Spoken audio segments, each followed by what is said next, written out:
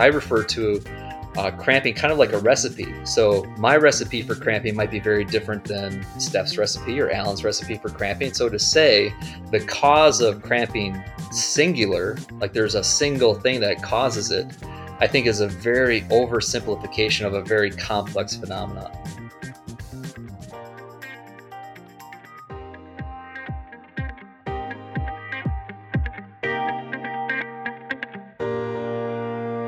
Hello and welcome to the Long Munch, the nutrition podcast for runners, cyclists and triathletes. I'm Steph Gaskell. And I'm Alan McCubbin. We are both accredited sports dietitians based in Melbourne and combined have over 30 years experience working with runners, cyclists and triathletes to help them stay healthy and optimise their performance from complete beginners through to professional and Olympic athletes. Each week, we take a deep dive into the most common nutrition questions that runners, cyclists and triathletes ask. It's the stuff you talk about in your training session or it might be in your recovery at the cafe. And what we do is we break it down, we invite a guest expert or athlete to add their perspective. So today it's episode 45A, How Do I Stop Cramping? And we're lucky enough to be joined by Professor Kevin Miller from Texas State University. And what we're going to do is we'll discuss what we know about cramping and why it's so difficult to figure out the cause. And I'm sure a lot of our listeners are frustrated by cramps in their events. What role nutrition does or doesn't play in cramping prevention and management. And we'll address common beliefs about nutrition, hydration and cramping. So very likely to talk about sodium and magnesium as just some examples.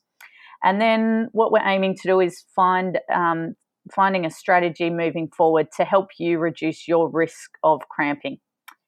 But before we get stuck into all of that, I want to find out about how Al is going.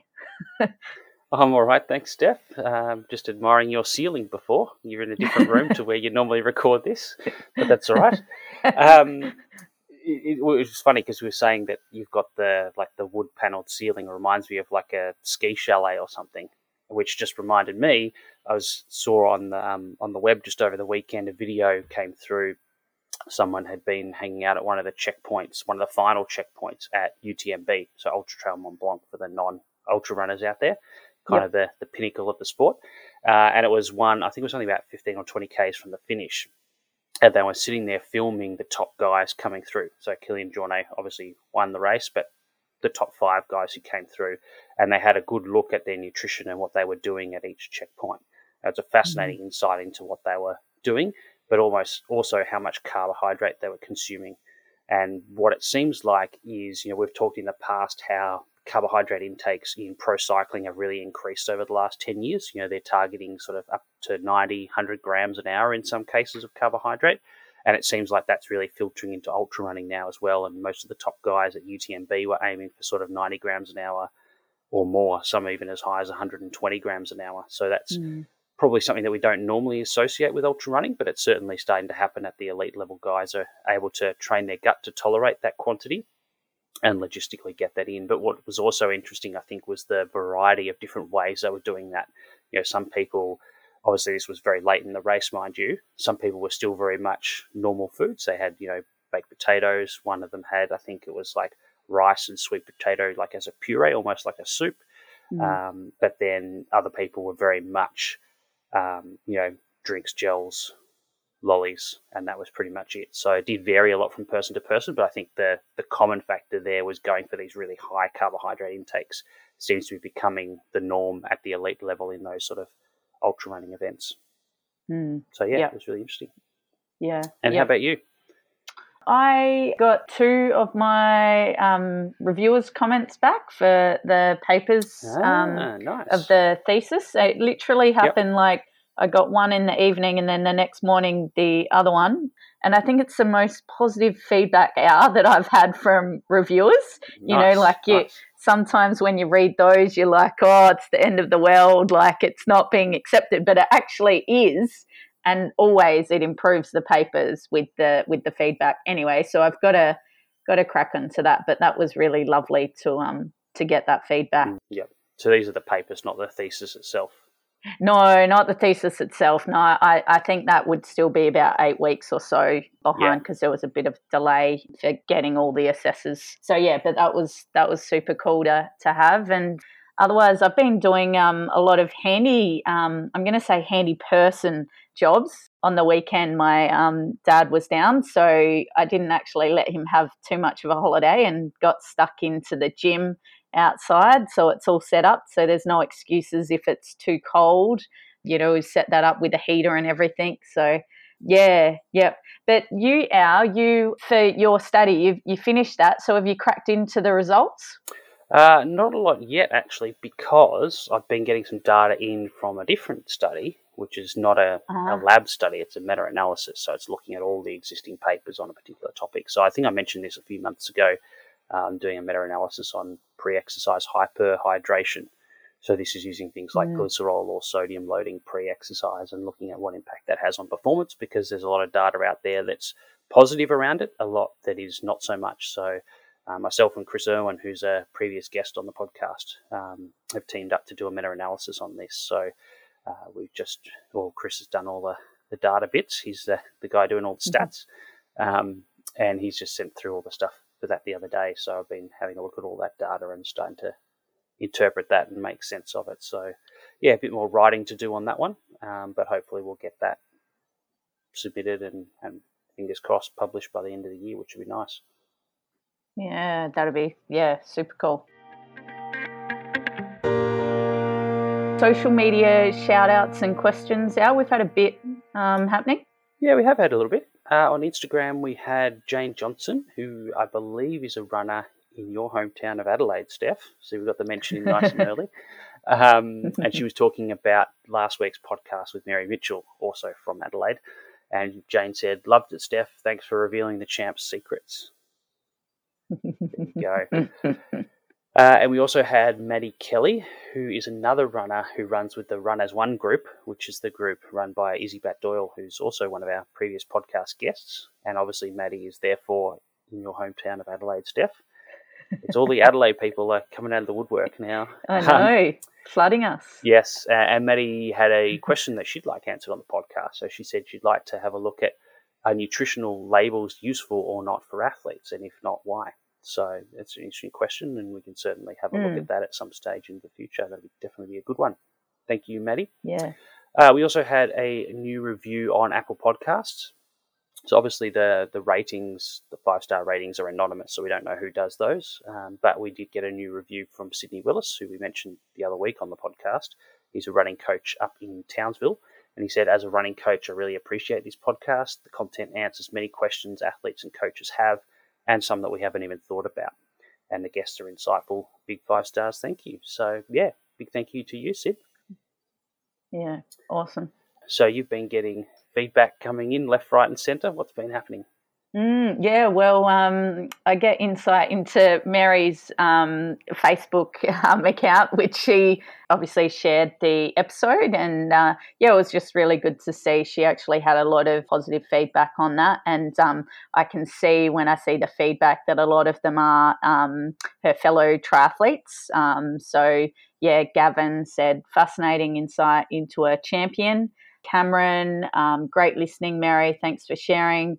Rhiannon, great listen, Mary. And again, the same Jane. It was very interesting regarding Mary's episode. And I know that all of them are triathletes. Some of them maybe they're also doing running now. I'm not sure. And then we also had who you and I both know is Erin Colbach. And she, just said, congrats on our podcast. She also really enjoyed listening to Mary's episode. Wonderful to hear Mary's wise words of wisdom. She's a great ambassador for all of us master athletes. And one of Mary's key nutrition and life skills is her focus when it matters and a relaxed but thoughtful approach at other times. Alan and Steph, well done on your podcast as always. So, yeah, thank you very much, Erin. Glad you're still talking to Alan after he puts you through the 5-hour trauma. Hey, you're still talking to me as well. Only just. Oh, because you have to. Yeah. And just a reminder that you can contact us on social media at The Long Munch on Facebook, Twitter or Instagram. We always love to hear from you, particularly if you have a suggestion around a particular question that you'd like answered on the podcast, as Maddie sent through this week as well. Today's episode, we are up to episode 45A, How Do I Stop Cramping? And we're lucky enough to be joined by Professor Kevin Miller. I'll let you do the intro to Kevin.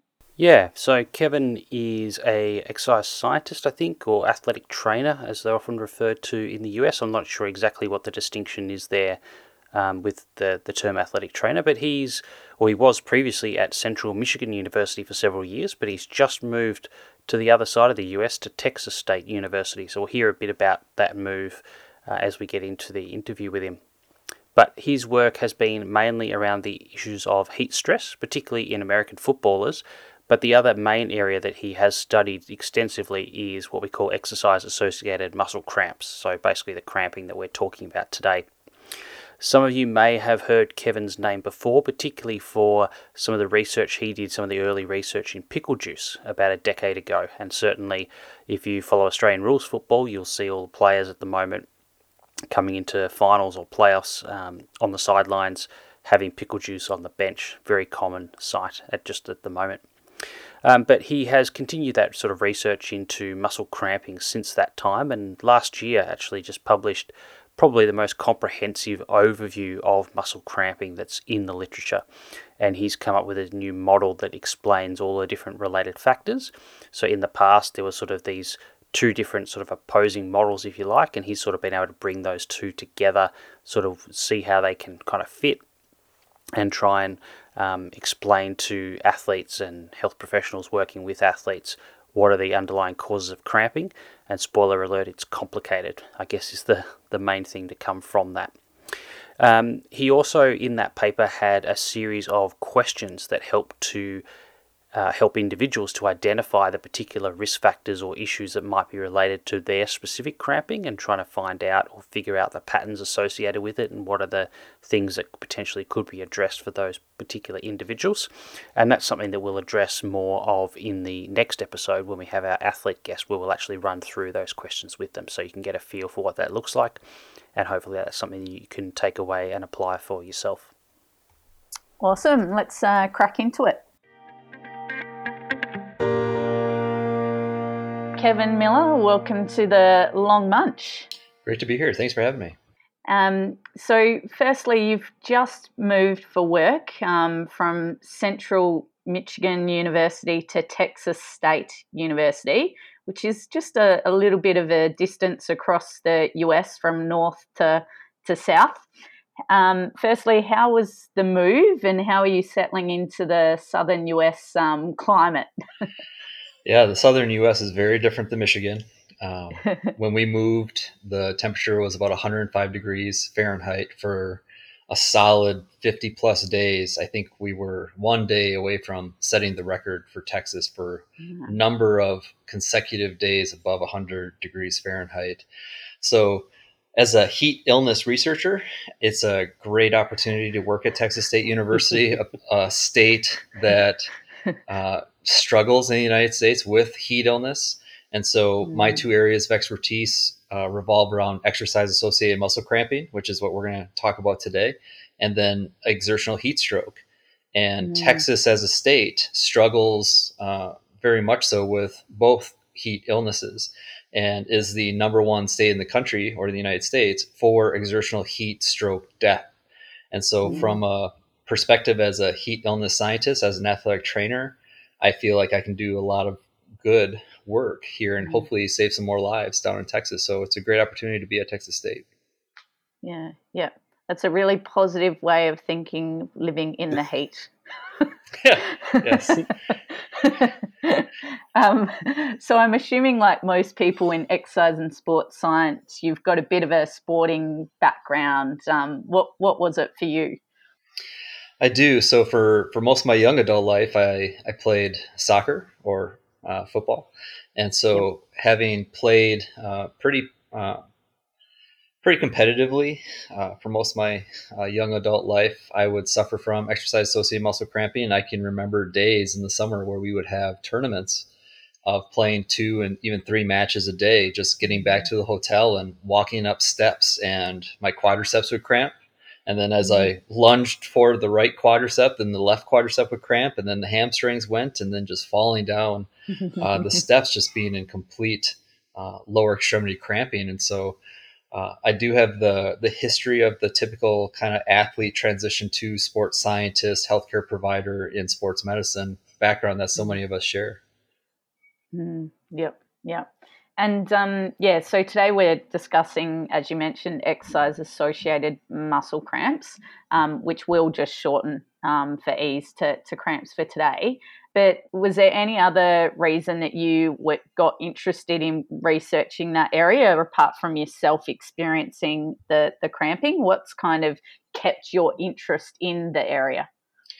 Great question. So the thing that really piqued my interest as a undergraduate college student was the dialogue that people had at the time was of such confidence that cramping is due to dehydration or electrolyte loss. But physiologically, as you look at what happens to the body as we become dehydrated and as we sweat and those types of things, there was this oxymoronic kind of argument where, yeah, we lose water, and as a result, our blood electrolyte concentrations increase. And yet people are saying that cramping is due to a loss of sodium and electrolytes. And so it was this kind of interesting complexity along with this hubris of, well, of course it's due to this.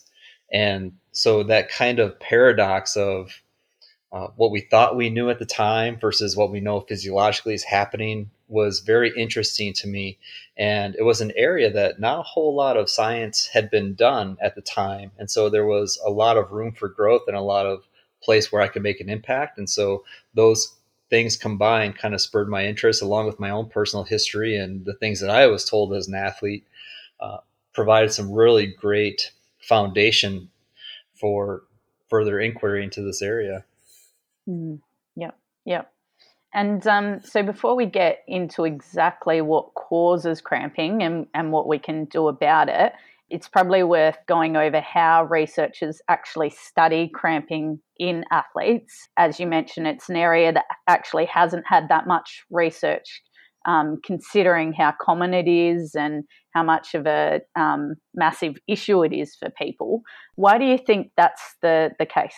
Well, I think a lot of times science follows money or funding. Yep. And so there isn't a whole lot of funding in studying exercise-associated muscle cramping. As far as, heat illnesses go, it doesn't kill anybody. And so as a result, there seems to be less fundability for serious study of the condition. Now, we're talking about exercise-associated muscle cramping today, but we do know that cramps are a symptom or even a sign of other underlying pathologies like Parkinson's or diabetes, hypothyroidism, Machado-Joseph's disease. There's a whole bunch of different types of disorders that will produce cramping, but that's not what we're talking about here. We're talking about the otherwise healthy person that exercises and then gets these involuntary painful contractions during or after exercise. And so a lot of scientists, I think, have tried to approach cramping kind of tangentially through the lens of these other diseases in order to get enough funding to study these types of things. But the majority of research that's been done on cramping has kind of attacked the problem from a quality of life standpoint. So we know that there are other types of cramping like nocturnal cramping or pregnancy-related cramping that impact people's quality of sleep. From a nocturnal variety, it tends to impact older folks above the age of 65. And so people have attacked those types of cramps because they tend to be more fundable. The exercise-associated muscle cramp variety, they're uncomfortable, they're inconvenient, but usually they're not killing anybody. And so as a result, there's not a whole lot of funding for it. So I think scientists tend to navigate towards areas of higher funding, like the exertional heat strokes or those types of things where they can make a bigger impact because people's lives are actually at stake. Yep. And so how can we actually study cramping, given that, as you've just mentioned, there's that element of unpredictability about it? Yeah, it's pretty hard. If it was easy, everybody would be doing it, I suppose. The approach that was taken, I would say, from the early 1900s through the early 2000s was to study the actual athlete or to go to marathons or competitions, triathlons. Martin Schwellnus out of Cape Town did a lot of work in triathlon type settings, actually studying people who got exercise associated muscle crampings during or after races. And so they would go actually study athletes. The trouble with that kind of model, and it's still something that we do today, but the trouble with that model is cramping is unpredictable. And so, from a science standpoint, I could attend every football practice or competition, and I might not ever see any muscle cramping. And so, from a time standpoint, there's a real challenge to studying the phenomenon that way. So we transitioned to using some of these laboratory techniques like electrical stimulation or even magnetic stimulation of peripheral nerves to try and cause muscle cramps to occur in muscles. And then we study interventions or prevention strategies that way. Every model has its pros and cons. It's great to go study exercise associated muscle cramping in real athletes. The downside to that model, like I said, is sometimes it just doesn't happen. But even when it does happen, I think a lot of times scientists, depending on their preconceived biases, will look at those athletes and try to say, well, the cramping must be due to this one thing that I'm interested in, like dehydration, or it must be due to this one thing like fatigue. And so that early 1990s, 2000 literature is riddled with lots of studies on triathletes, marathoners, American football players, those types of things. And then again, depending on the author's bias, it's, well, it must be due to dehydration or it must be due to fatigue. And so we get this kind of confounding factor of lots of things happen to the body physiologically besides just those two things. And so it becomes very difficult as a scientist to tease out cause and effect when you have such a complex phenomenon occurring in the body like exercise. So laboratory science has kind of evolved probably, I would say, in the early 2000s to do more of this electrical stimulation technique where we stimulate peripheral nerves with or without nerve blocks to try to take out the central nervous system as much as possible. And so these kind of 1990s, early 2000s studies kind of looked at try to tease out the kind of cause and effect nature of cramping, trying to figure out, is there a central nervous component to it? Is it a muscle component? Is it a little bit of both? Is it the peripheral nervous system? And so with these types of techniques, we can try to tease out some of those physiological phenomena that are really, really difficult to study in actual live human. Yeah. So how confident can we be that electrical stimulation model actually reflects that type of cramping and the underlying causes that athletes experience in the real world? How well do you think it reflects that? Yeah, I would say that's probably the number one criticism of the literature that talks about exercise-associated muscle cramping, but uses an electrical stimulation model. From a validation standpoint, when you have an electromyogram or you have muscle activity of somebody who is experiencing a volitional cramp or one that they maybe induce themselves or one that's done with exercise versus one that's induced with magnetic stimulation or electrical stimulation, they look very, very similar. You're getting high amplitude, high frequency tracings in all cases. And so when it comes to the final product, we see the muscle and the joints do the same thing, right? They're involuntarily contracting, they're painful. And so if you just brought somebody into me while they were experiencing a cramp, I probably couldn't tell you just looking at them whether or not it was an electrical stimulated induced cramp, a magnetically stimulated induced cramp, an exercise induced cramp, or a volitionally induced cramp. So the tracing itself and the evidence that we have that we often use to verify is this person actually cramping or not, they all look the same. So from that point, the end product, I would say the validity is there for. Now, the tricky bit is that before part, right? So when we do the electrical stimulation model, like a lot of the studies in my lab, what we've tried to do is kind of set the stage for the cramping. So we've had people exercise to try and prepare the body physiologically for what an athlete might be experiencing. But then we do the electrical stimulation model to try and simulate the brain activity or the central nervous activity that is causing that muscle to become overexcitable and then cramp. And so a lot of the stuff that I've done in my lab has focused not so much on maybe the physiological cause, but on the treatment side of thing and the prevention side of thing, and looking to see what impacts someone's susceptibility to cramping. So like I said, every model's got its pros and cons. I don't think there's a perfect model yet. One of the things that I really struggled with as a PhD student was this exact limitation of how can you be sure that what you're seeing is the same thing during exercise. And the only thing I could really think of at the time was, well, it'd be really great to exercise someone to the point of muscle cramp and then biopsy them. And then, take a biopsy from somebody who is cramping due to some other type of induction technique and actually compare the muscle physiology to see, is it truly valid? The thing that's really tough, though, is if anybody's who ever worked with biopsies, you need that person to be where you're under sterile conditions. You need that person relaxed. And that is the exact opposite of everything that occurs during a muscle cramp, right? They're high anxiety, high stress, they're pained. The muscle is very firm. And so getting a biopsy needle into a cramping muscle is an almost impossible task. Yeah. And so we have to really kind of rely on these electrical tracings like with EMG to really kind of compare and contrast what we see in lab settings versus athletic settings. And like I said, the good news is the end product, they look very, very similar. So from a validity standpoint, I'm comfortable with saying what we're seeing on the input side is really, really good. It's just, that's setting the stage. That's the question mark right now that I think everybody that does this type of science acknowledges.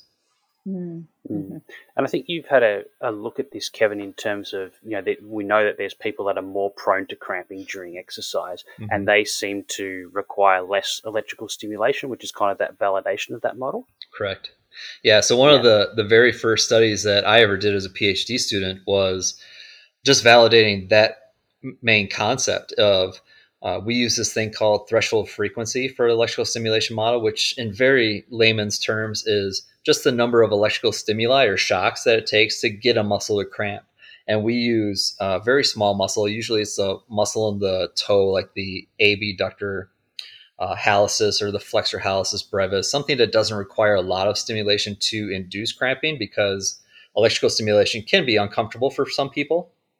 And so to try and cramp like the calf, which some people have done, and I have done that in the past as well, it just takes a little bit more electrical stimulation, which makes them a little more uncomfortable and less tolerable for people. And if you don't have people volunteer for your studies, then you can't publish anything. And so we tend to use smaller muscles like in the hand or in the foot to study this. And so the threshold frequency is just the idea that if we do an intervention to you and it requires fewer electrical shocks to get you to cramp, then you have become more susceptible to cramping. And vice versa, if your threshold frequency increases, it becomes now harder to get you to cramp. Therefore, whatever we did to you might actually have a preventative effect toward cramping. And so one of the very first studies we ever did was just verified that concept, that if people who have a history of cramping are actually easier to cramp, then they should really require less stimulation to cramp. And that fact has been borne out, I think, in my lab and several other studies showing people with a history of cramping require less electrical stimulation than people who have never cramped before. So the validation of the actual model itself seems pretty sound. No, it's good. It gives us sort of confidence that those results will reflect, I guess, the real world from multiple angles, which is great. Now, if we get into the causes of cramping, either during or after exercise, I guess if I had $1 for every time I'd been asked what causes cramping, I'd probably be retired by now, as I'm sure you would as well, Kevin, right. And most probably sports scientists and dietitians around the world. But when someone asks you what is seemingly a very simple question like that, what causes cramping, what's your sort of initial response to that? My first response is usually, well, that's the holy grail question right there.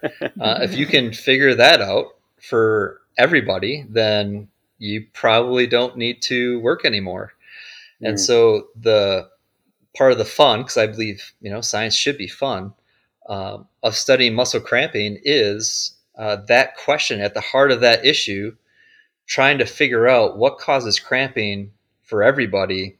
I don't know if we'll ever solve that mystery. I think the phenomenon is so complex and the body is so complex that anytime you have some kind of illness or disease where somebody draws a nice little cartoon and one arrow leads to another arrow, it leads to another box, and then you get to the thing that you're interested in, you should have a healthy dose of skepticism about that. And so that's kind of what we saw in every publication about cramping up until, I would say, probably 2000, where just like one box happened and this box happens and then you get to cramping.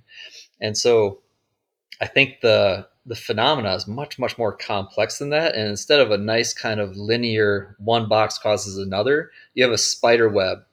And I kind of jokingly call what I proposed in my paper in the Journal of Athletic Training and in the chapter that I wrote, the kind of kitchen sink hypothesis, which kind of everything potentially could relate to causing or setting the stage for a muscle cramp to occur, because the body is so complex and so interconnected that one thing can kind of act as a domino to another thing that impacts central nervous system excitability.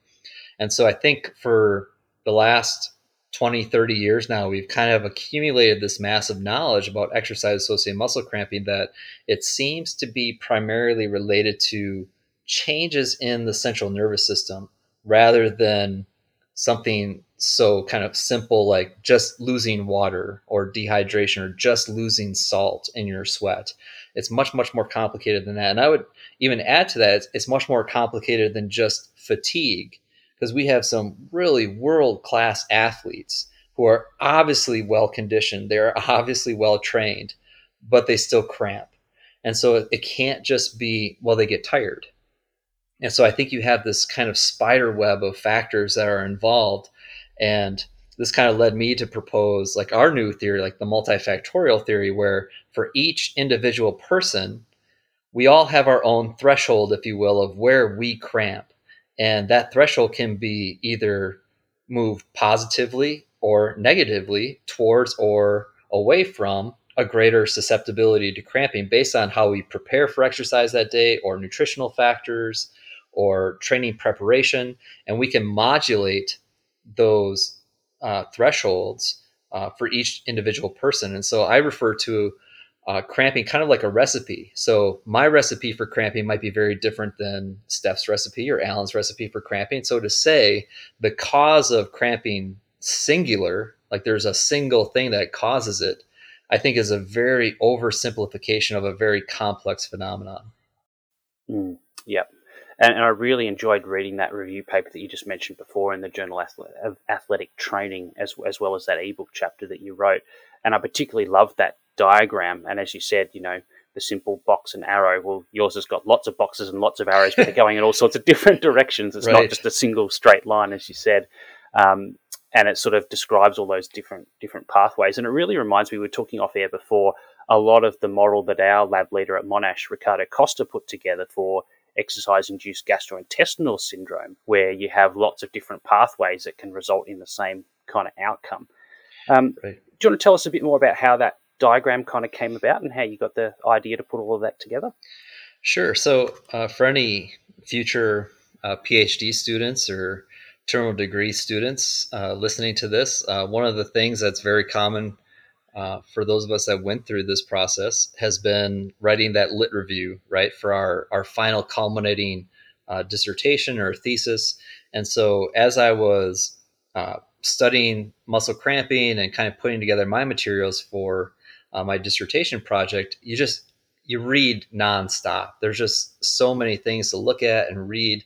And the beauty of studying something like muscle cramping is you get to read in a lot of different areas. So I was reading fatigue literature, I was reading hydration literature, rehydration literature, electrolyte physiology literature, thermal physiology literature, and I started trying to put together kind of this new idea for why cramping might occur. And everything published up to that point was, again, this very kind of simple, athlete exercises, athlete becomes tired, central nervous system fatigue occurs, and then cramp occurs. And so kind of very, very, very crudely summarizing Martin Schwellnus's work there. Or you have on the other side of the teeter-totter, athlete exercises, athlete becomes dehydrated, mechanical pressure occurs on nerves, cramp ensues, from like a Mike Bergeron type review paper. And so you had these kind of two very different camps of science saying one thing kind of was affecting another. But as I was reading and putting together all my materials, it was clear that, muscle temperature increases during exercise and affects excitability of the muscle and the nerves, and things like pH changes. And then you have things like fatigue affecting Golgi tendon organs and muscle spindles, and dehydration can induce premature fatigue. So maybe it wasn't just the water loss per se, maybe it was the induction of the earlier onset of fatigue that was causing muscle cramping to occur. So maybe it was kind of a different way to look at dehydration. And so kind of the more I read, the more kind of obvious it became that the complexity of this question is overwhelming. And so I started to try and draw those very simple boxes and arrows. And when I was done, what I had was this giant spider web looking thing where you have so many different interconnectedness between the mechanoreceptors and all the different pathways that go from just the brain to ultimately a muscle, of places where things could go wrong and be influenced in that pathway. And so it became this very kind of spider web hypothesis where it's not just one factor that can influence excitability. If that is the final pathway, it's got to be a multitude of factors. So then that kind of spurned the idea, well, maybe this is something that changes as a result of someone's physiology. So maybe someone's genetics could play a part. Maybe how they think and how they feel influences the ultimate what's happening at a muscle. And so the idea of stress and anxiety, we kind of ignore that as sports scientists, kind of like the effect of the mind on the body. Everybody was kind of taking a physiological approach, and yet we know that stress and anxiety can influence muscle activity. And so we've all seen that athlete that comes out of the gate that's just ready to, rip somebody's head off in quarter one of a match or a game. And so that pre-event mindset, we aren't talking about that at all. So kind of looking at all these different things and looking at the complexity of the body kind of spurred me into thinking, well, maybe this is something that's more multifactorial in nature. And so maybe there's something to say about this dehydration hypothesis. Maybe there's something to say about this fatigue hypothesis. And what if we just kind of blended them together along with these other possible external and internal factors to create a new idea of this kind of threshold, this multifactorial theory where we can adjust our threshold upwards or downwards depending on what we do to our body. And then that can create the scene, if you will, for cramping. And so my recipe for cramping, like I said, might be that I exercise for a longer duration than I typically do, maybe at a harder intensity than I typically do. And I have more anxiety because I'm competing versus when I'm training. And so you add all three of those things together for me, and now I cramp. But now you take away the anxiety from the competition side of things, and I'm just training. And I train for the same duration, the same intensity, but I don't cramp. And so everybody's recipe could be different, and it can even be different depending on the day. And so giving that holy grail answer of, well, it's got to be this is very, very challenging, because we have athletes, and talk to anybody that gets muscle cramping, they'll say, well, I did the exact same workout, or I did the exact same race. I did everything the same. Why am I cramping on this day? That's the question right there. And so I think changing the focus to a multifactorial perspective rather than a singular etiology changes the approach that we take to training, to nutrition, to studying how our own unique physiology influences our cramp susceptibility. And so when you change that philosophy from it's dehydration. Well, if it was dehydration, the treatment is simple, right? It's hydration. But clearly we have people who just drink and drink and drink and they still cramp. If the problem was just fatigue, well, then the solution is just more training. And yet we have some of the best well-conditioned people in the world still cramping. And so I think, again, you change your perspective to kind of this recipe, this multifactorial, and you look at yourself as an individual, and then that creates homework, which is what nobody wants to hear, right? They want to be told, oh, just drink pickle juice, or just drink more sports drink, and then you'll be fine, or just add this to your diet. And it's not that simple. We have to treat muscle cramping during exercise just like we would any other medical condition that you might see a physician for. And so you go see a physician, they're going to ask you lots of questions about your medical background, your history, your genetics, your family history. We have to do the same thing with muscle cramping, so we can try and figure out what is this person's unique recipe. And then you target those individual factors with your intervention. And that's the ultimate second holy grail question, which is how do you treat and how do you prevent cramping? Yeah. But nobody likes homework. And I get it. I'm a professor. But I think it's a really great explanation, and I think it's really clear that it's not that sort of simple one-to-one relationship where the one cause leads to the one outcome. It's a many-to-one relationship that many different factors can converge to end up with the same outcome, which, again, similar to the gut stuff that Steph works on with the team at Monash, very similar kind of explanation and very similar model, which I think is why Steph and I sort of look at it and just go, yes, that makes perfect sense to us. But let's go and discuss, I guess, the kind of the common pathways within that model. And having a look at that diagram, it seems to me like you've got sort of two main pathways that both lead to what you call sort of the final common pathway, which is basically that altered control of the muscle contractions by the nervous system that leads to the final thing, which is the cramping.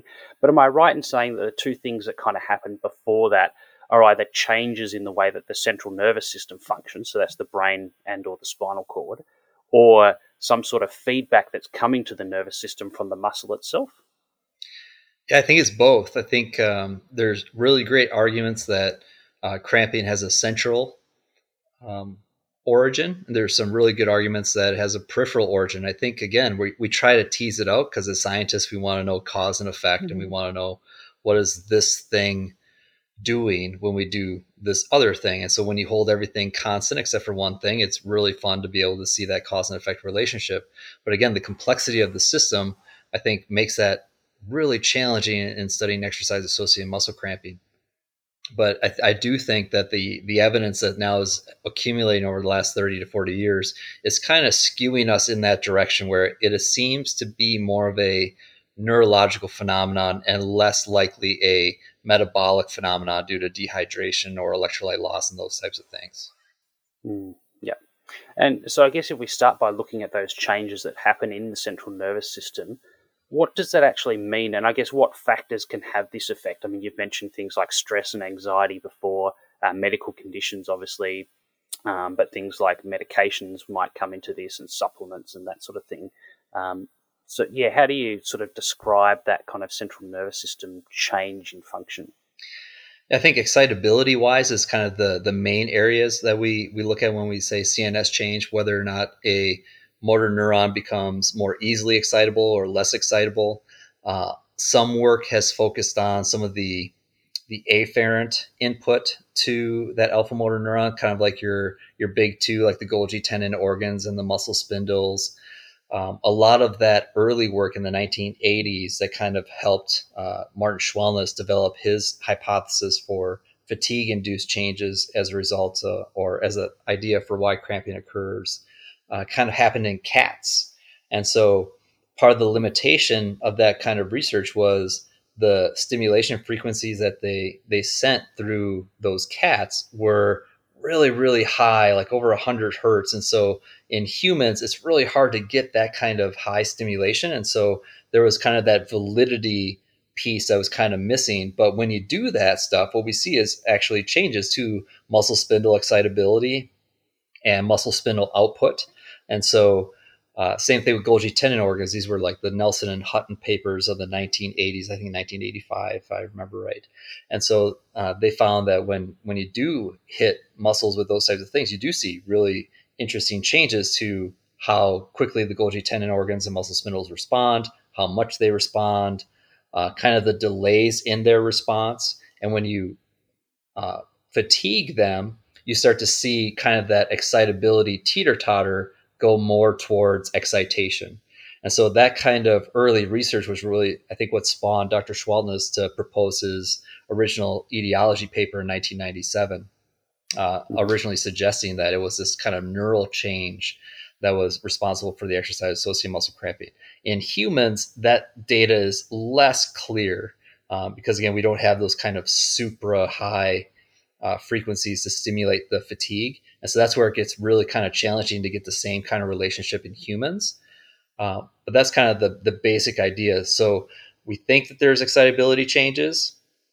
As I was doing even my own multifactorial theory, a lot of those arrows, while they look really nice and clean, in all honesty, can be, kind of prefaced with a question mark. We're still trying to figure out not only what is the importance of this factor to the ultimate genesis of cramping, but also the physiological how does this factor.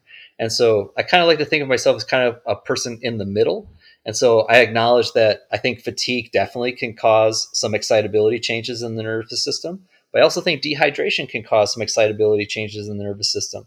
So I would not necessarily agree that it was kind of the dehydration, like loss of fluid, that might be predisposing athletes to cramping. But I won't say that dehydration doesn't play a role at all. I think we got some data from even my lab where we did the largest prospective cohort study in Division I collegiate athletes. And every single sport that we looked at, sweat electrolyte loss and fluid losses, every single sport of the 11 sports we studied, fluid loss, sweat electrolyte content did not factor into whether or not somebody had a history of cramping or not.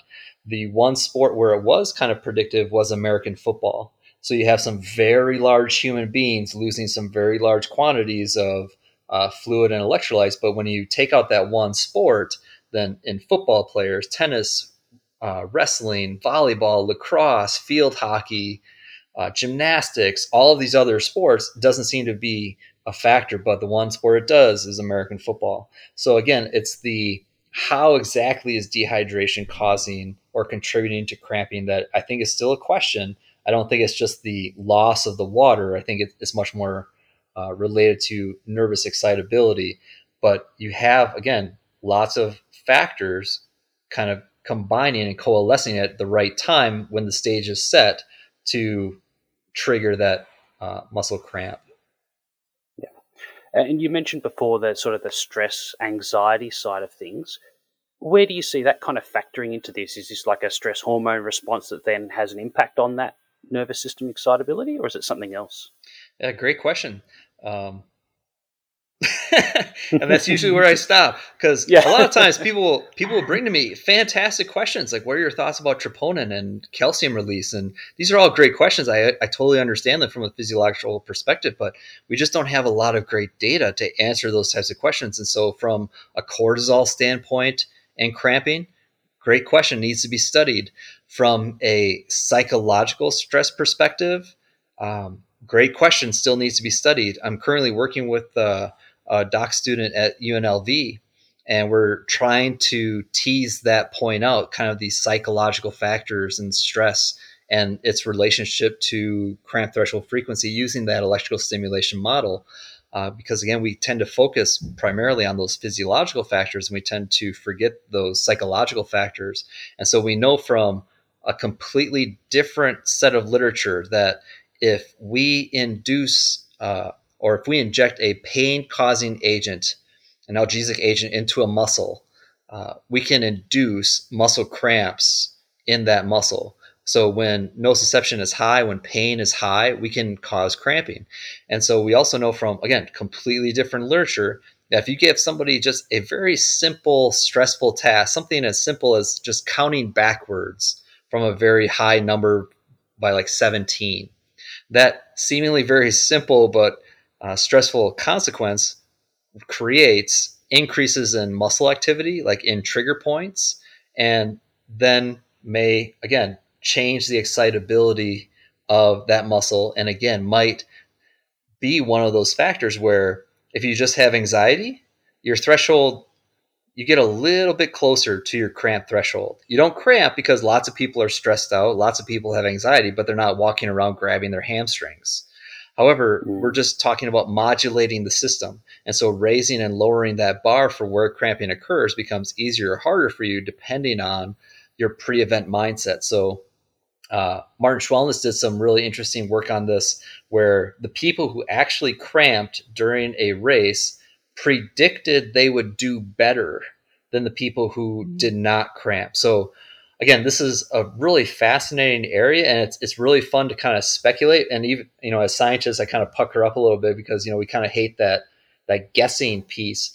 But perhaps that pre-event stress and that anxiety of wanting to perform better than they actually did raised their or affected their threshold for cramping that day and may have contributed to their ultimate cramp during the race. It's fun to speculate that way, and we still need to do some work on that.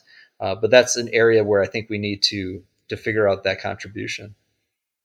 Yeah, it's a fascinating one, and I know that clinical questionnaire that you have in that same paper, that you ask a bunch of questions to the athlete to try and figure out what some of those triggers or risk factors might be for the individual. And I've used that a few times now with athletes. And the one that almost always comes back to is, this is happening on race day. It's not happening in training, despite your best effort to try and reproduce it in training. So what is fundamentally different about race day compared to in training?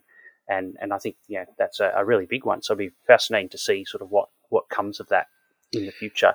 Right. And I would even add to that sleep. A lot of times we forget the importance of sleep. Like right now as a society, I think people are just working longer hours, working more hours, and the ability to allow your body to rest a lot of times, or just, recover from training, is so important to be successful as an athlete, that a lot of times we just get stuck into this mindset of, we got to do more. Somebody else is in the weight room right now beating me, and so I got to up my intensity, I got to up my duration, and we forget that rest is also critical.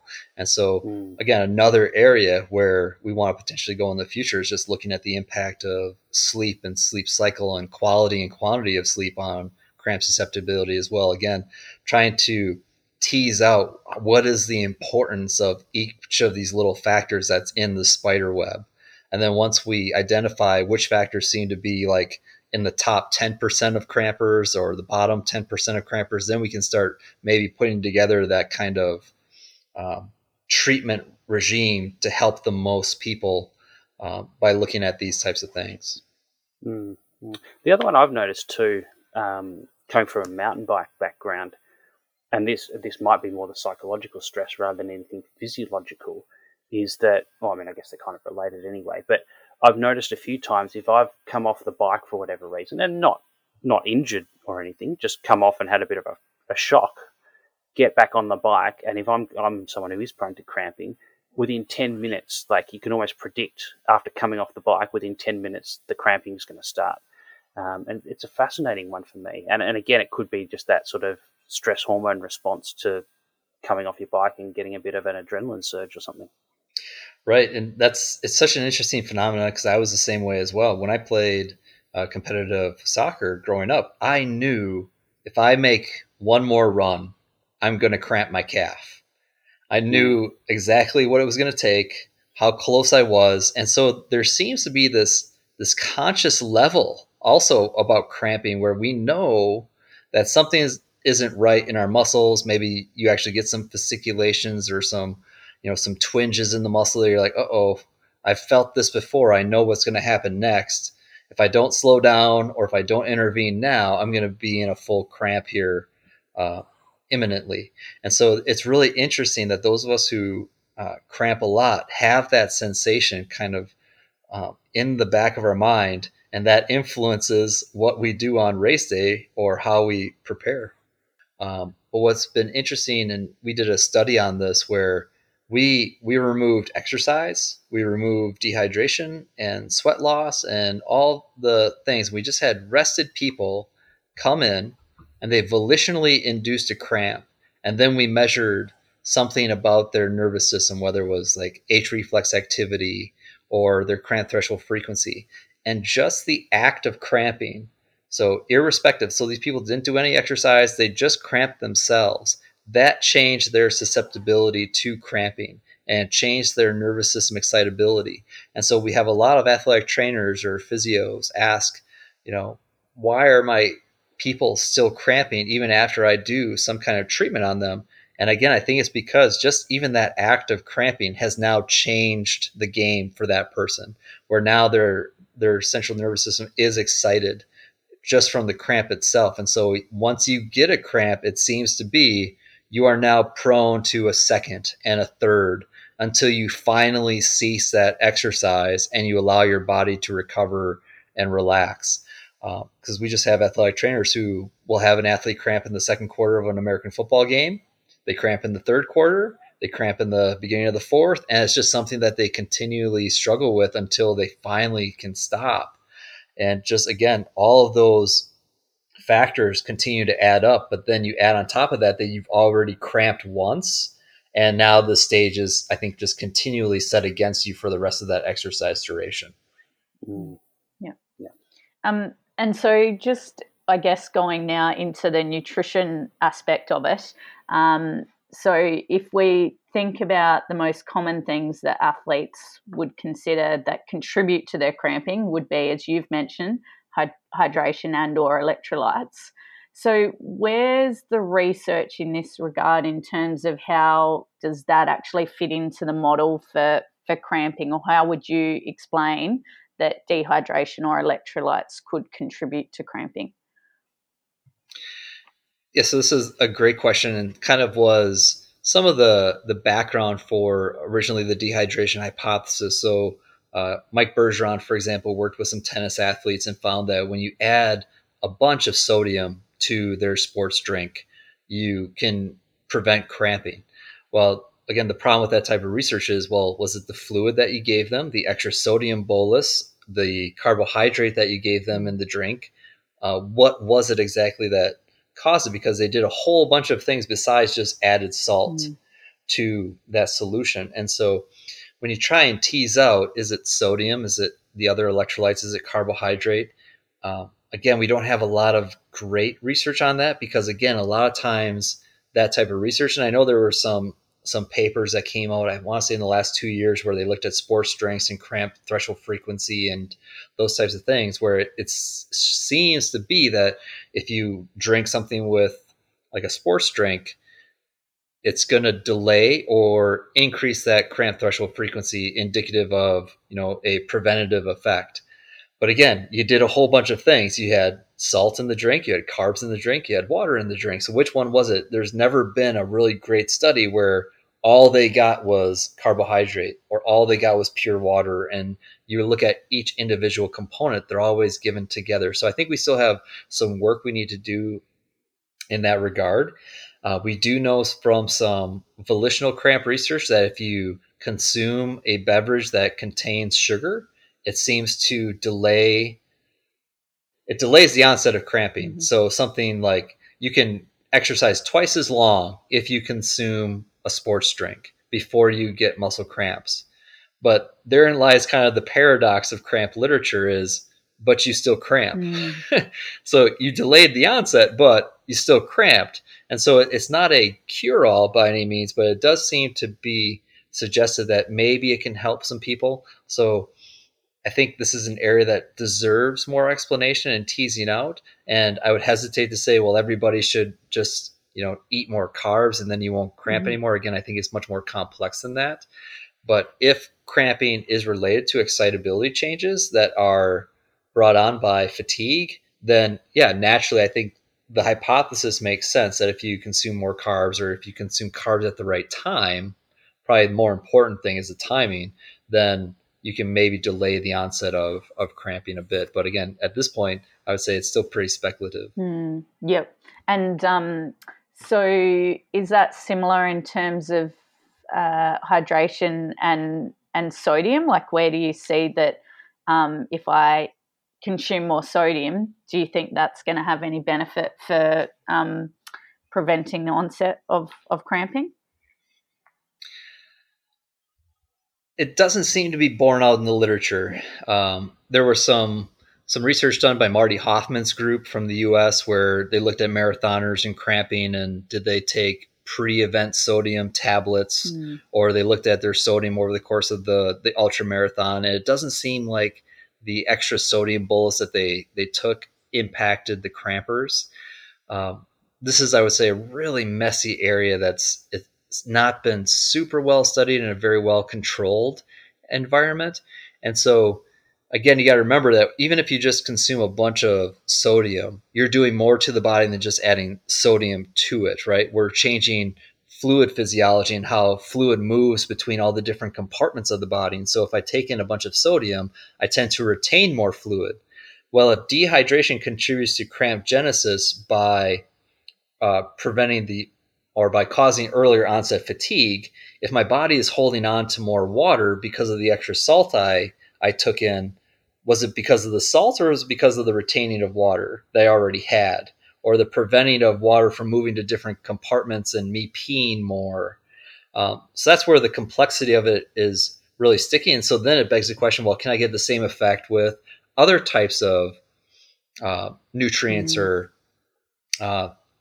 supplementation, like maybe glycerol might help me, or you've seen some maybe stuff in the early 90s, like with creatine and cramping and those types of things. So those types of chemicals and those things that influence an effect on the body's fluid physiology, maybe those can be helpful. So lots of great questions in this area. It doesn't seem to be that it's the sodium necessarily that is being responsible for preventing cramping, but lots of research, I would say, needs to be more in this area. And athletes can sometimes think that magnesium helps their cramping. Where does that stem from? Yeah, great question. So anything that is obviously in the blood can be lost in sweat because we get our sweat from obviously our blood. And so you do lose magnesium, potassium, calcium, sodium in your sweat. That we've known for years. However, when we look at sweat characteristics of crampers versus non-crampers, there doesn't seem to be any differences in how much magnesium or calcium is lost in the sweat. Now, we do have a completely separate body of literature. Again, we're trying to look for, clues in other bodies of literature, like pregnancy-related cramping does seem to be related to the level of potassium in the blood. So we do know that hypomagnesemia in the blood can also perhaps relate to cramping. But is that exercise-related cramping? Is low magnesium in the bloodstream a result of exercise? Generally speaking, no, because again, we tend to lose more fluid when we sweat than we do electrolytes. And so the concentration of those trace electrolytes and minerals tends to go up in our body, not down.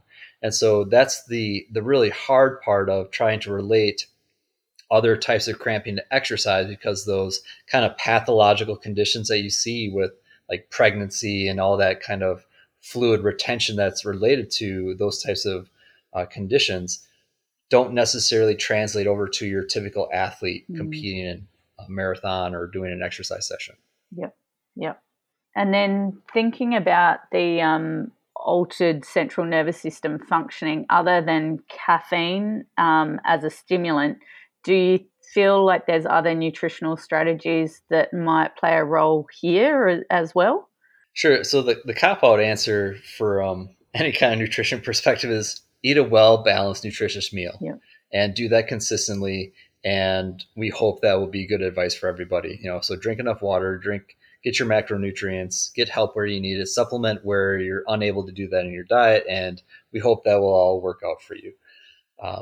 When it pertains to cramp literature from a nutrition perspective, this is an area that definitely needs further exploration. Athletic trainers, I think, have tried helping your secondary school athlete for years eat better, eat more nutritious foods, more energy dense foods as a way to try and prevent cramping. Now, is there great science to support that practice? I would say no.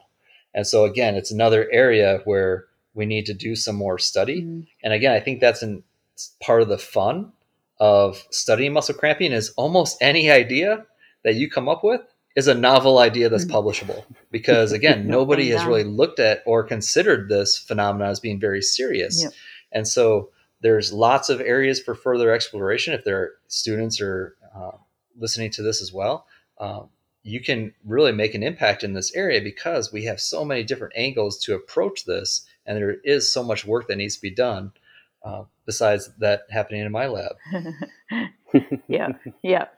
And then I guess just the final one that people will ask about, our listeners will be thinking about, because a lot of them will have taken it, is there then anything in pickle juice or, the chili, those acidic type things that can possibly help maybe reduce the length of cramping? So they're probably not going to prevent the onset, but where's the evidence for using those types of products?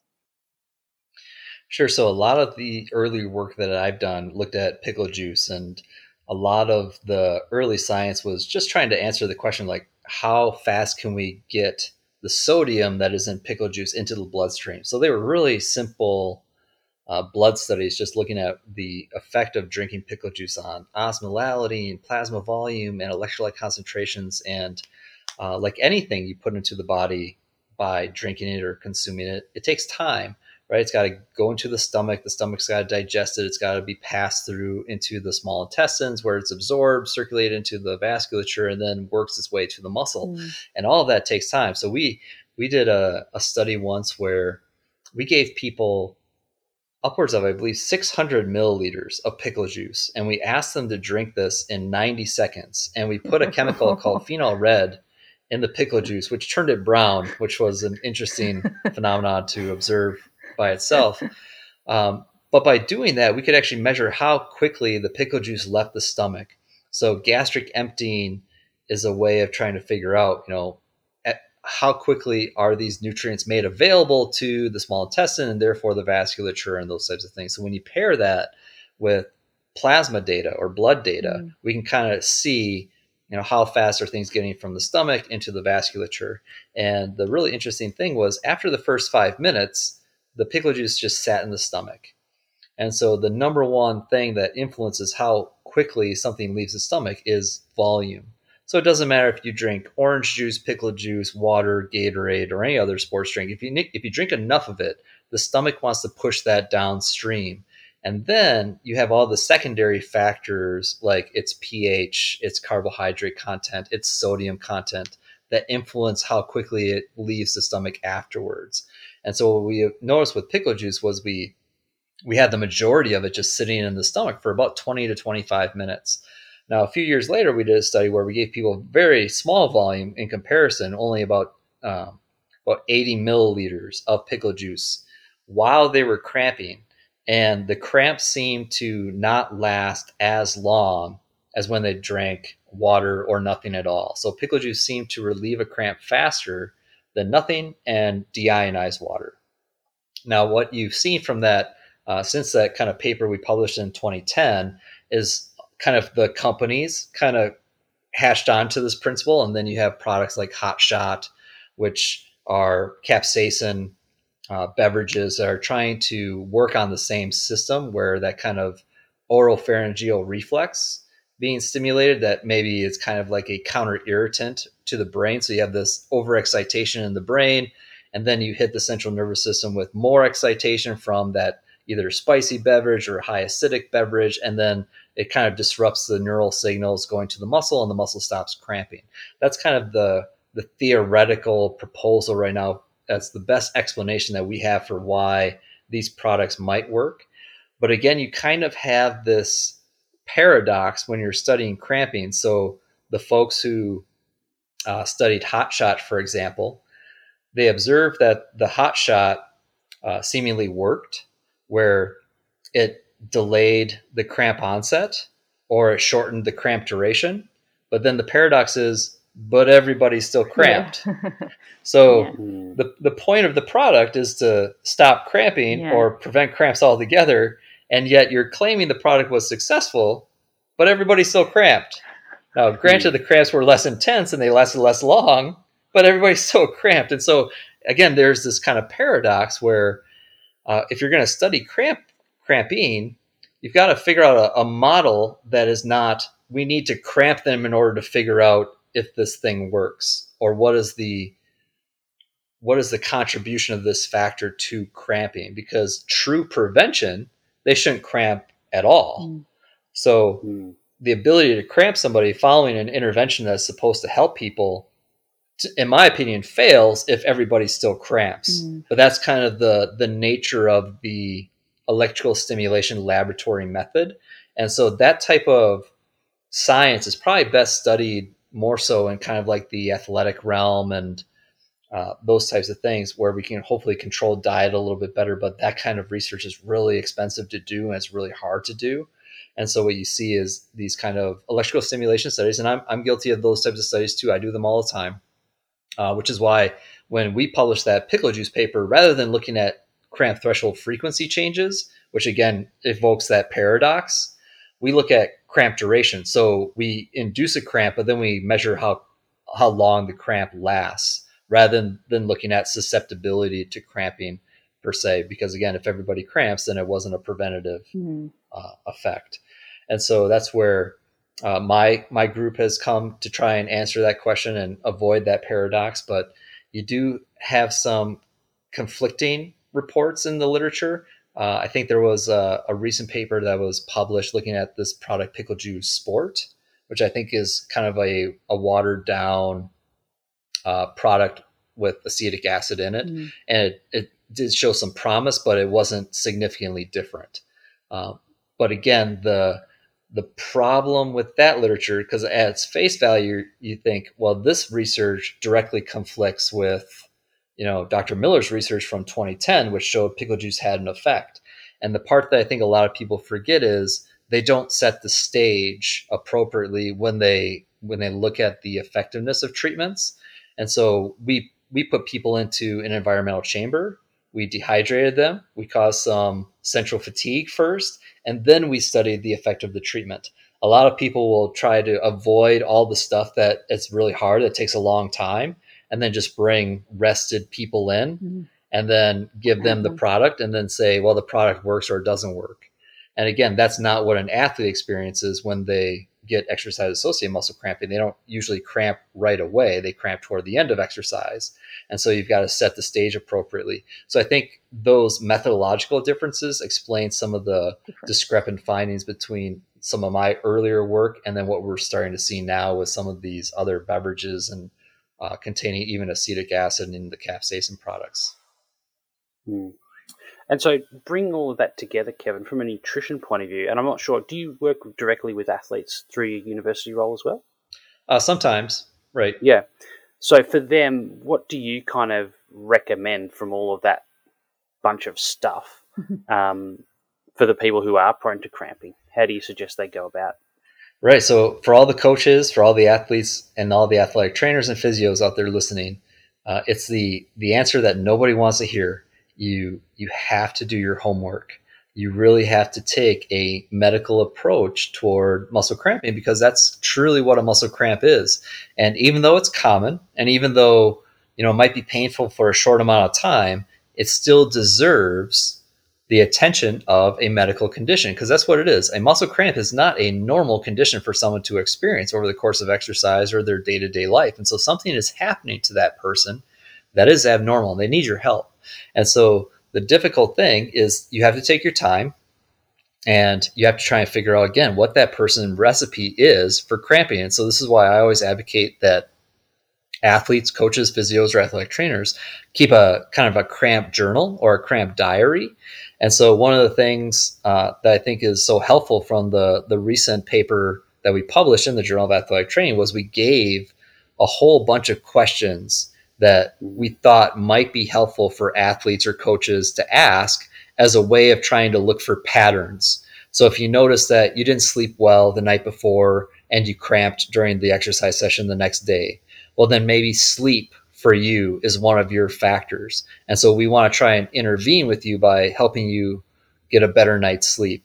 Or again, maybe it's the nutritional side of things where you struggle, or maybe it's the hydration side of things. We're trying to identify your unique recipe because we want to target those factors with interventions rather than taking a very shotgun approach and just say, everybody drink pickle juice. or everybody drink Gatorade or acetic vinegar or hot shot, because trying to treat everybody like they're all the same is not how you do medicine. Yep, absolutely. And so I guess if people are, as we said at the start, people are looking for the cause of their cramping, they're likely to go off on some sort of wild goose chase and end up pretty disappointed because they'll never find it. So I guess, is your approach then almost to try and, obviously look for patterns, but even if you can find one, or even if you can't, I guess trying to look at all of those risk factors in that model and try to basically cover as many of them as you possibly can. Yeah, I think that's a good first place to start. Yep. So then it's looking at the nutrition, the hydration, the body temperature regulation, the psychological state, the supplements, the medication, like the whole shebang, essentially. Yeah, and I would, even before doing all of that work, I would say all of that presumes that you do not have some kind of underlying medical condition. So step one in that paper, in that table, was always see a physician first. If you have diabetes or Machado Joseph's or MS, then that's step number one. We got to treat the comorbidity. The cramp is now a sign or a symptom of the underlying medical condition. So assuming you've seen a physician and they've done testing and there doesn't seem to be anything medically wrong with you that is causing the cramps to occur, then we can take those second and third steps of trying to identify that individual recipe for cramping. But we're talking about the healthy person that doesn't have any of those comorbidities, that just gets cramped during exercise. That's the approach that person should take. Yep. Cool.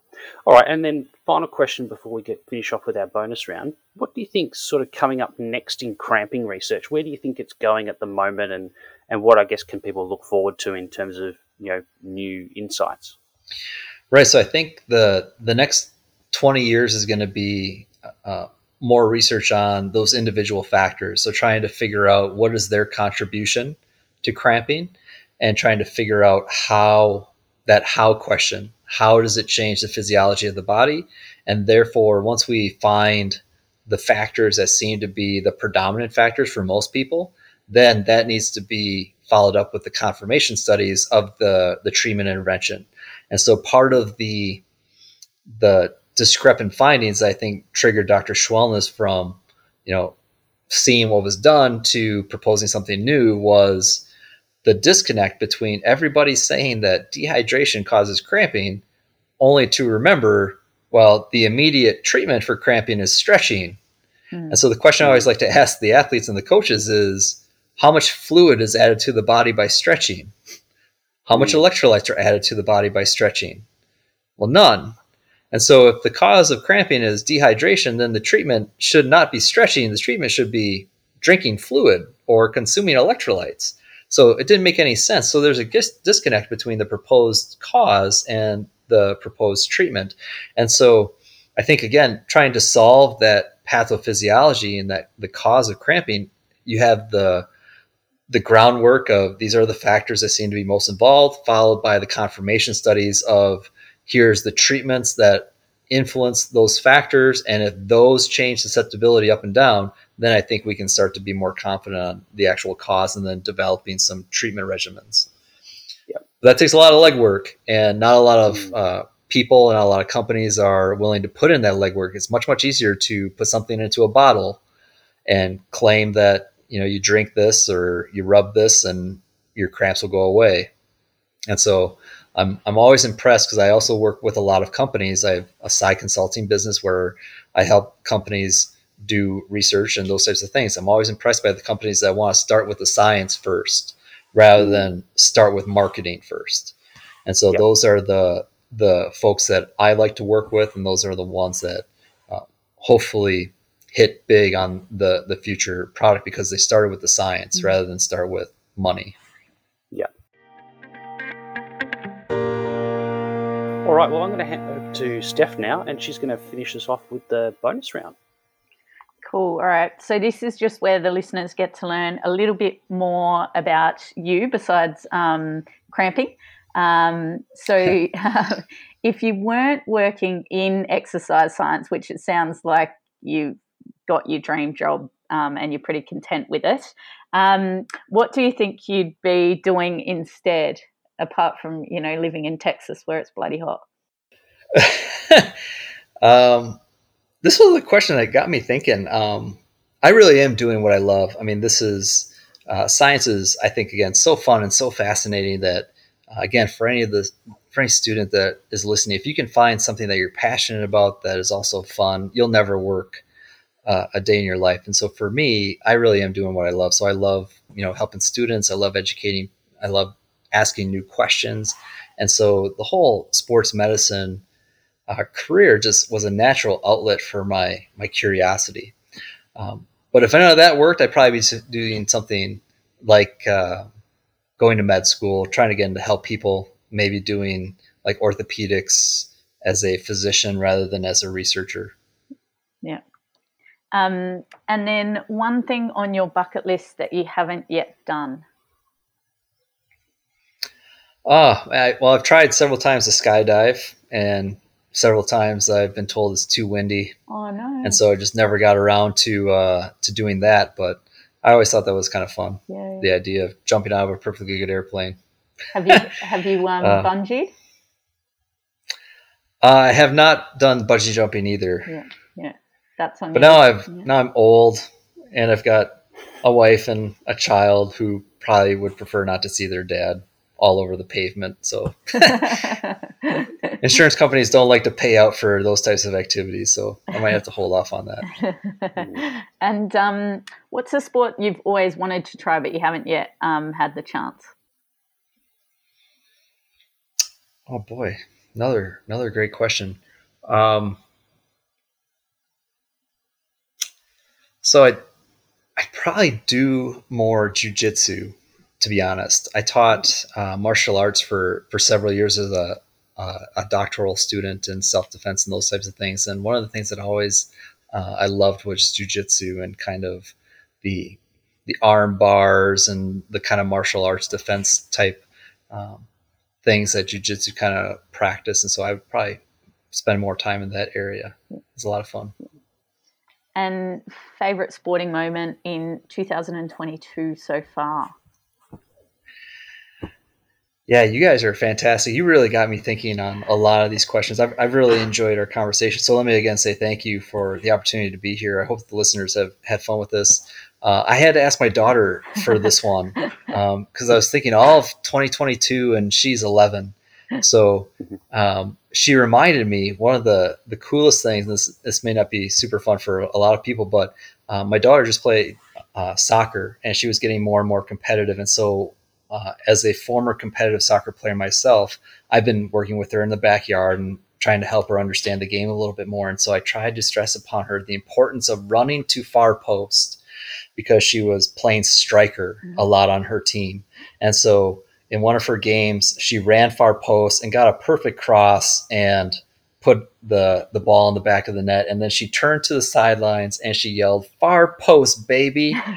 And for me as a proud dad and a former soccer player, that was one of the coolest things I think in 2022 that happened for us. That's very cool. Yeah, that's awesome. I like it. And last question, do you live by any particular advice or motto? Man, there are just so many great ones. One of my favorites that has always stuck with me was, I believe it's attributed to Bill Belichick, that I think he said in a press conference, because Bill is notorious for not giving long speeches or talking very well to the press. And so he said, when you win, say little. When you lose, say less.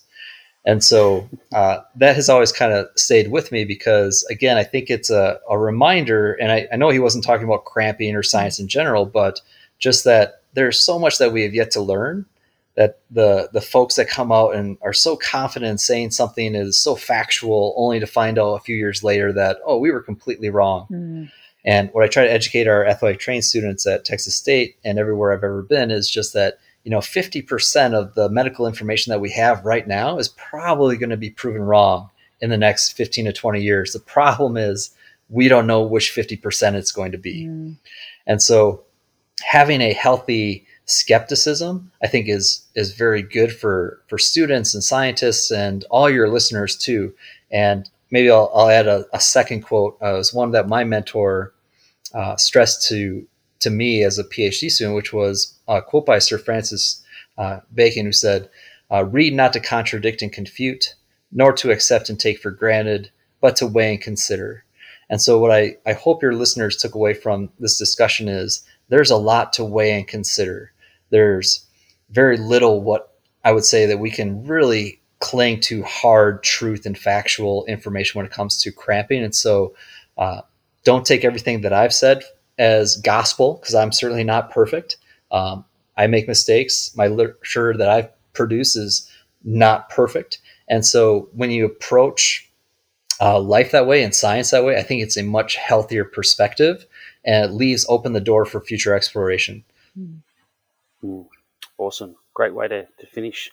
Thank you so much for your time, Kevin. It's been a really great conversation, and I know this is just such a common question that so many runners, cyclists, and triathletes have. So while it hasn't given them a definitive answer to go out and do this one thing or buy this one product, I guess that's kind of the point, is because everyone's kind of looking for that one thing and that one product, and hopefully this gives people a better understanding that it's obviously a lot more complicated than that, and something that they need to go away and have a bit of a think about and do some more research on. And we're going to have a follow-up with an athlete next week, and we're actually going to use those questions and that questionnaire that you put together in that paper that we discussed, and sort of run through that with him, and that hopefully will give people some ideas about how they can apply that to themselves. So thanks so much for your time.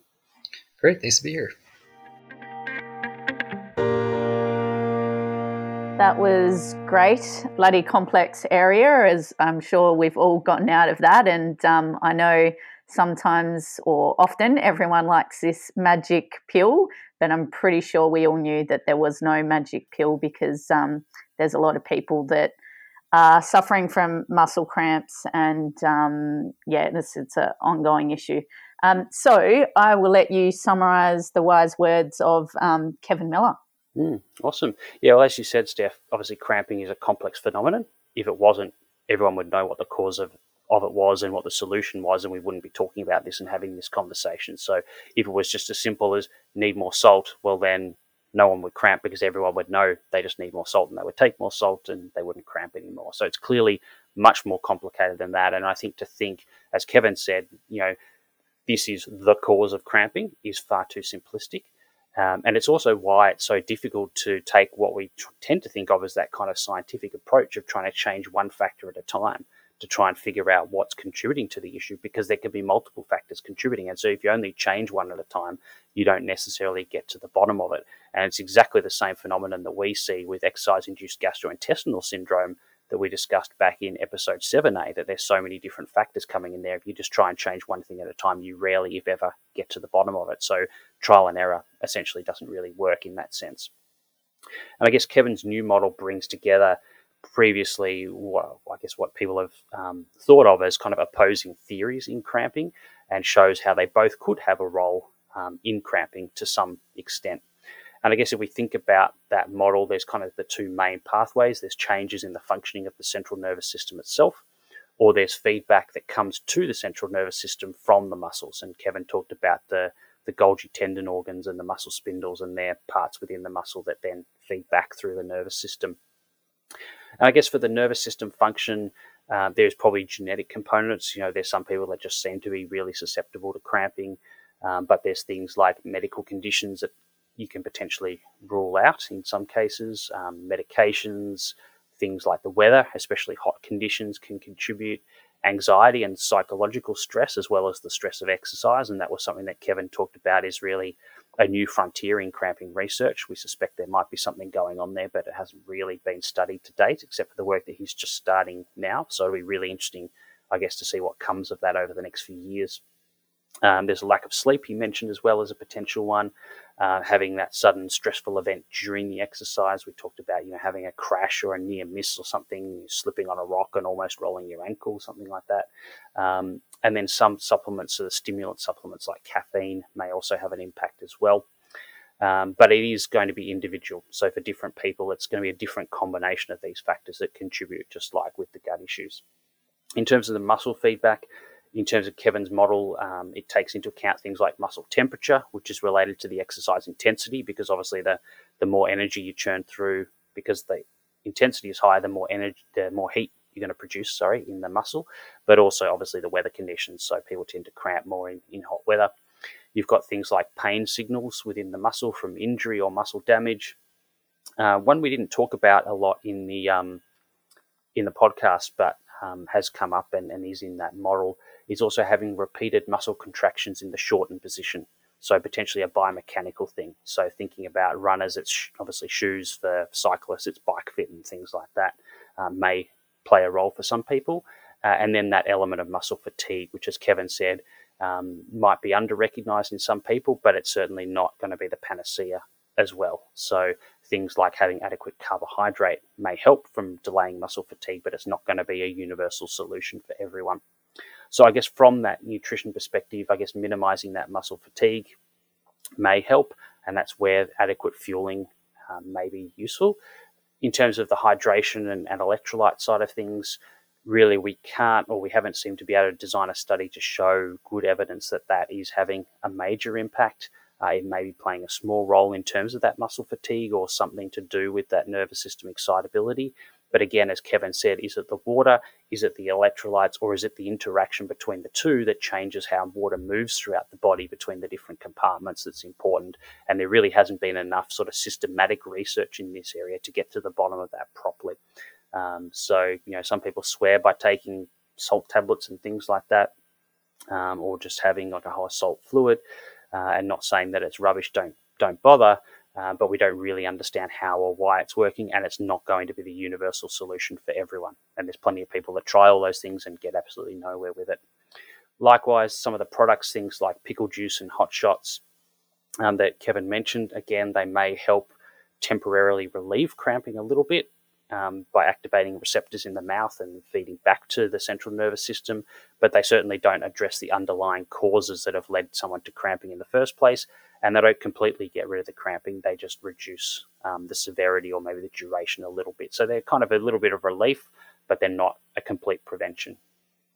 And I guess the single most common observation that we tend to have is that cramps happen far more on race day than in training, despite what people often do to try and replicate the cut and thrust of racing in training. It's never exactly the same. So I guess the things that you can do is ask yourself, what is different fundamentally about race day? And it could be a lot of things. It could be the intensity, it could be the duration, it could be the psychological aspect, the anxiety or the race day nerves. It could be muscle fatigue that accumulates on race day. It could be the use of more caffeine on race day compared to in training. It could be all sorts of things. And there's a whole bunch of questions that we can ask ourselves to try and tease out that pattern in individuals, and we're going to have a look at that in our next episode. And I guess finally, as I've kind of alluded to, as Kevin talked about, no two people are going to have the exact same causes of their cramping, so you need to figure it out for yourself. And unfortunately, you've done a lot of work, Steph, in terms of that gut assessment protocol to work out what's the cause of gut issues, and then trying to figure out the individual recipe for that athlete. We don't have an equivalent testing protocol for cramping. Maybe that's something that will happen in the future, but until it is, it's a bit more of trying to identify what risk factors might be contributing and trying to control as many of those as you possibly can in the meantime. Yeah, and as Kevin said, unfortunately, it's not what we always want to hear about, but it's about, doing your homework and asking those questions. And, we can put out on social media perhaps a list of the types of questions people should be thinking about when it comes down to cramping. Yep. So next episode, we've got 45B, How Can I Stop Cramping? And we're joined with someone we've actually already had on the podcast, Al. Yeah, we're joined again by cyclist and now triathlete Ben Hill. So we had him on the podcast a few months ago talking about nutrition for travel. But he is also an athlete that I've worked with and had a lot of problems with cramping over the years. So we'll have a chat to him about that and all the different things he's tried and what he's found has been helpful for him. But we're also, as I said, going to take that questionnaire from Kevin's paper and actually apply that to Ben's situation and try and get a sense of what patterns emerge from those questions. And hopefully that gives people an idea of how they could use that for themselves as well. Yeah, that'll be very useful. And then just finally wrapping up, a reminder, if you have a question you'd like answered on the podcast, you can contact us at The Long Munch on Instagram, Facebook or Twitter. And just to remember, there's more than 40 previous questions we've already answered. So if you're new to the podcast, welcome. But you might like to check out the back catalogue to see if there's something there that might be helpful to you. Most podcast apps only usually show the last few episodes, but if you click back, you'll actually find the rest of them, and that's going back to November 2020. If you want to be notified every time a new episode is available, you can hit subscribe on the podcast app that you're listening to this on. And then also, if your friends are asking about a particular nutrition issue for their training or racing, and you've heard it on the podcast, then you might like to let them know. And if you haven't heard it on the podcast, let us know, and we'll add it to the collection. But otherwise, we will love and leave you. Happy training, happy eating, and we'll see you next week. Will do. See you, everyone.